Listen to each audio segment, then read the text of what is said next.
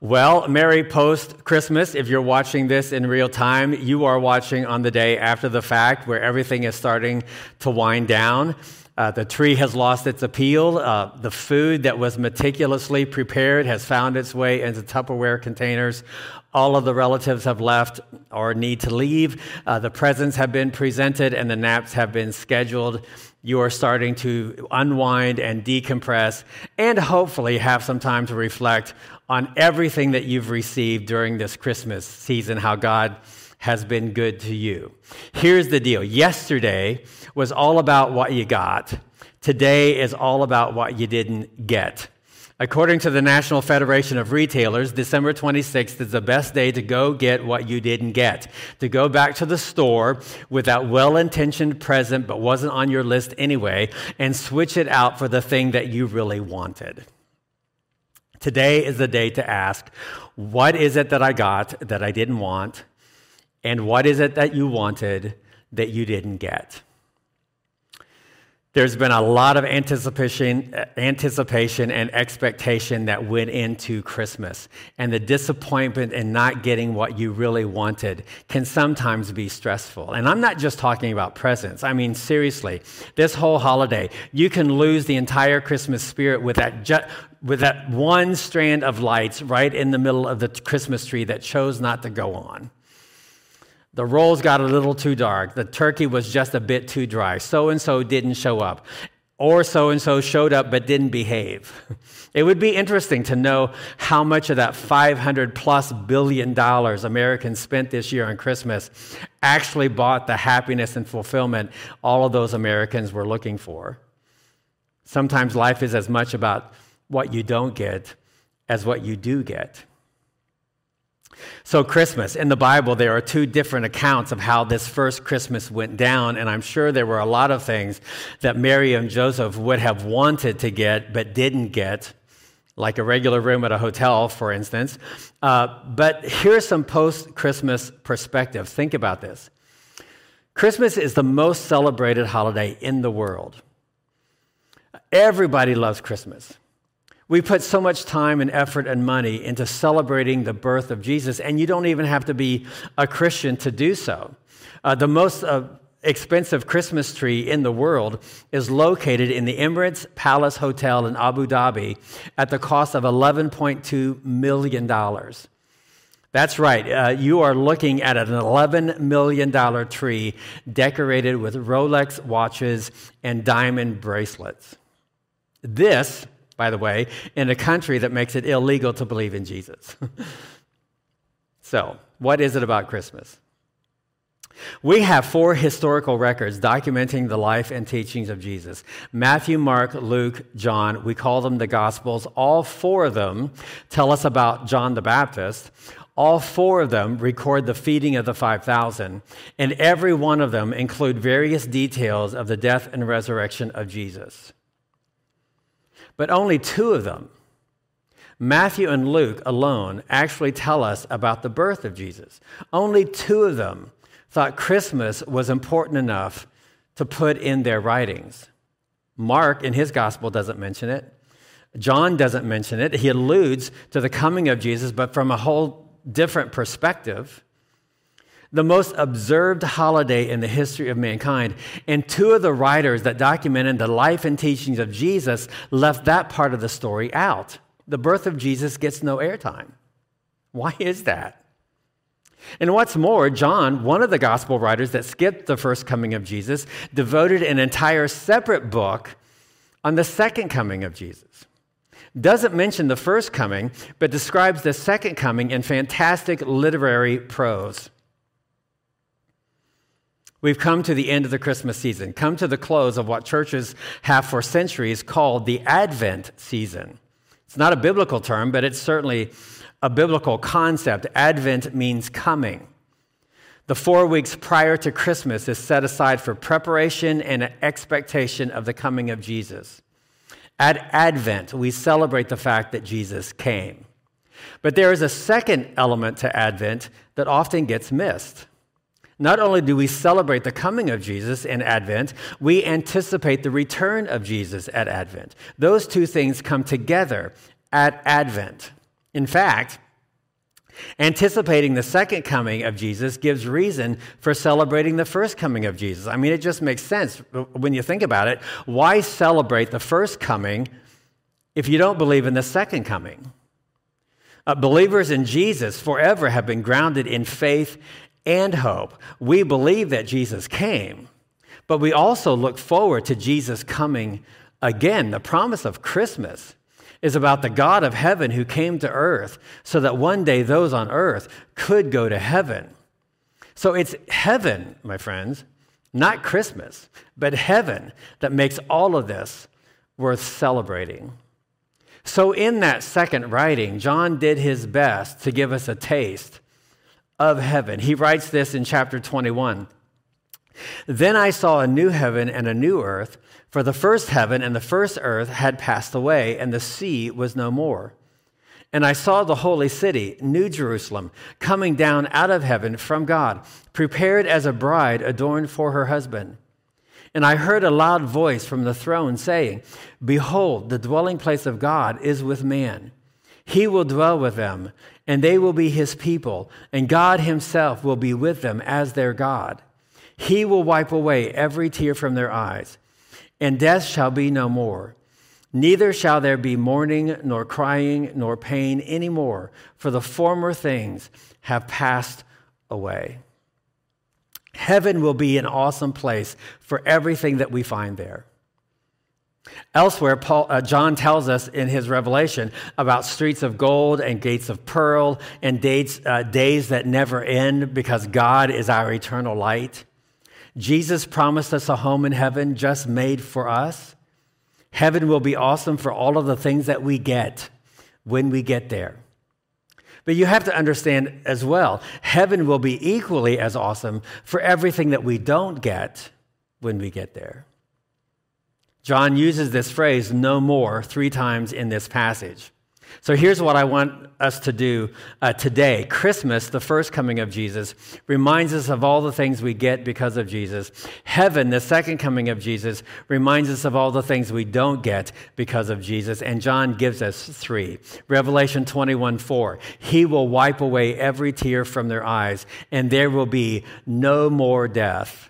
No more death, or sorrow, or crying, or pain. All these things are gone forever. So, first thing we don't get in heaven is death. No more death.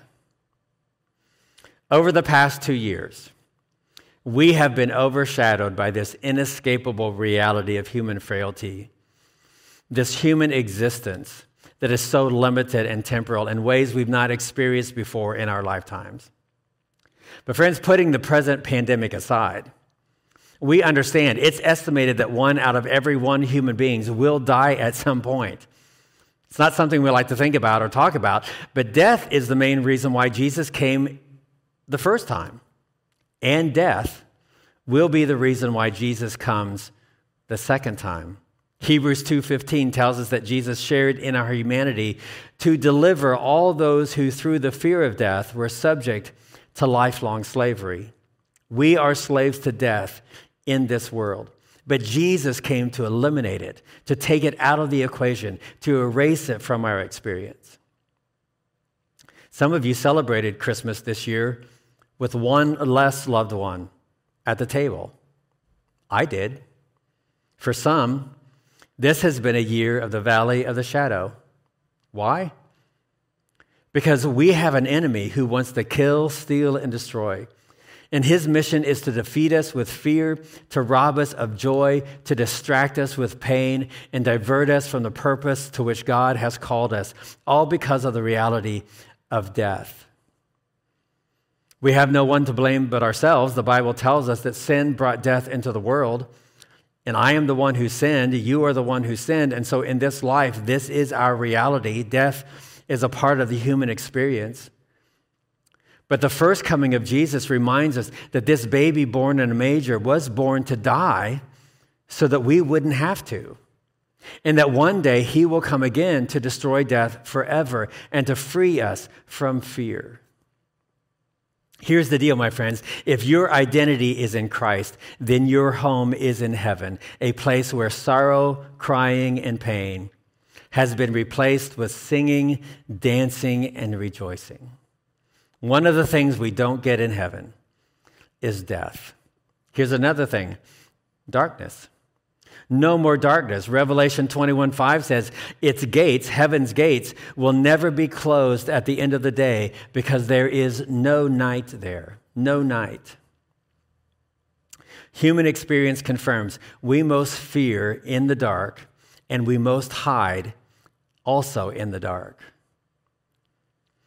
Those gates will never be closed. You travel to the ancient world and you will find centuries-old cities protected by massive stone walls, guarded by enormous iron gates. Even today in Israel, the old city of Jerusalem is surrounded by incredible walls and massive steel gates. When I was there several years ago, there were 3 of us in our group who decided to take off one afternoon on our own to explore the old city. Our guide for that entire trip told us that we could do that, but warned us of 2 things. The first thing, stay together, don't go off by yourself. And 2, when it gets dark, get out. Because in Jerusalem, in the old city, when the sun goes down, all of those massive steel doors that separated the old city from the new city closes, and nobody gets in and nobody gets out until sunrise. Because Middle Eastern cities are no different than any of our American cities. Bad things tend to happen in the dark. In the ancient world, people built walls and installed gates to keep the enemy out. And they closed those gates to protect themselves, especially at night when the enemy loved to attack. The most common place to fear is in the dark. That may be true of the old city of Jerusalem. It may be true of downtown Chicago. But John tells us in heaven, those gates are never closed because it never gets dark. In heaven, you have nothing to fear because you have nothing to hide. John goes on in 21, the city does not need the sun or the moon to shine on it, for the glory of God gives it light, and the Lamb is its lamp. Here's the deal, friends. The light of Jesus not only exposes the darkness, it cleanses the darkness. When I was a kid, whether it was in the closet or under my bed, when I was gripped in fear, all my parents had to do was turn on the light and show that there was nothing to be afraid of. And now, as a follower of Jesus, I understand the Lord to be my light. So of whom shall I be afraid? Just like Jesus exposing the dark around me, he also cleanses the dark within me. He has taken my rebellious heart and filled it with the light of his grace. The Lamb is my lamp. Imagine a life where all the walls you've built over the years to keep the unwanted out, the gates that you have installed and closed and bolted to protect yourself from hurt, the doors you have hidden behind to shield your shame. Jesus has now come, and he is now the door to your freedom. So you have no reason to fear, and you have no reason to hide. He has exposed the darkness. He has cleansed the darkness. Imagine a place void of guilt and shame, a place where you are free to know and be known, where you can be loved without rejection, because the darkness in our hearts has been transformed by the light of his love. No death, no darkness. Here's the third gift we don't get: disorder. No more disorder, disease, discomfort, discord. No more chaos, conflict, or confusion. No more brokenness, frustration, or despair. Friends, the Bible is very clear on this. We live in a broken world, broken by those who live in it. Back in the garden, when we rejected the perfection of heaven, we spoiled everything else. It was our impurity that created the corruption. Our world is now subject to decay, and nothing works like it should. But even though it may be our fault, friends, we are not left without hope. This is John's message to us. Everything that got broken in Genesis gets mended in Revelation. What's wrong at the start of our story is now made right at the end of our story. Listen, one of the reasons why believers long for heaven is because of the things we get in heaven that we don't get on earth. We don't get justice on earth. How many times have you said, that's not fair? We learn very early in life that there is a code of ethics by which the world ought to operate, but it doesn't. Fairness is broken. The bad guys go free and the good guys get hammered, and it gnaws at us. We long for something better. We don't get justice, and we don't get satisfaction. Sure, from time to time there are good times, but the good times never last. They always end. Solomon, in fact, wrote an entire book of the Bible focused on this very fact that life never really measures up to what we're really looking for. What we really want, we don't get. And what we get, we don't want. C.S. Lewis tells us that the dissatisfaction in this life is simply evidence of a better life that exists. What George MacDonald called the unnameable something. The unnameable something. This world is the only world we've ever known, so we can't quite put our finger on what that something really is, but we know that there's something out there, something more, something better that we've got to get. Friends, that longing is heaven. The place where the curse is reversed. What was lost gets found. What was shameful gets covered. What was offensive gets forgiven. What was separated gets reconciled. What was broken gets restored. What brought sorrow gives birth to joy. We celebrate his first coming. We hope in his second coming. He has come and he will come again. And when he comes, sin will be defeated and death will be no more. And he will heal all the disorder of our lives. But until then, Satan's days are numbered and this broken world is put on notice. Fear not, for behold, I bring you good news of great joy that will be for all of the people. What is that good news of great joy? Well, Jesus himself tells us in Revelation, behold, I am making all things new. These words are trustworthy and true. It is done. I am the Alpha and the Omega, the beginning and the end. To the thirsty, I will give from the spring of the water of life without payment, without cost, free to all. The promise of Christmas is fulfilled, friends, in the reality of heaven. He has come and he is coming. But until then, he has not left you or forsaken you or abandoned you. His love will never elude you. His peace will never leave you. His joy will never disappoint you. His grace will never fail you. The day is coming when he will right every wrong, bind every wound, and wipe every tear. Here's the deal, friends. Heaven will be heaven, not because of everything that you get there, but because of who will be there. I was thinking about this. If your reason for going to heaven is just to pick out a mansion, I think you're going to be a bit disappointed. Gold doesn't satisfy here. Why would it satisfy there? Whatever you get in heaven will pale in significance to the matchless splendor and majesty of the presence of Jesus in your life. He is our light and he is our life. He will set us free and he will crown us with his steadfast love and mercy. Merry Christmas to all who long for his appearing. No more death or darkness or disorder. Eternal joy at his right hand. Maranatha, Lord Jesus, come quickly. Father, thank you for all that you've given us this past Christmas season. But Father, we thank you for the promise and the hope that you've given us in that home that you have prepared for us. And so, Father, may we, with eyes of faith and hearts of devotion, continue to follow you until that day that we are forever with you. In Jesus' name we pray. Amen.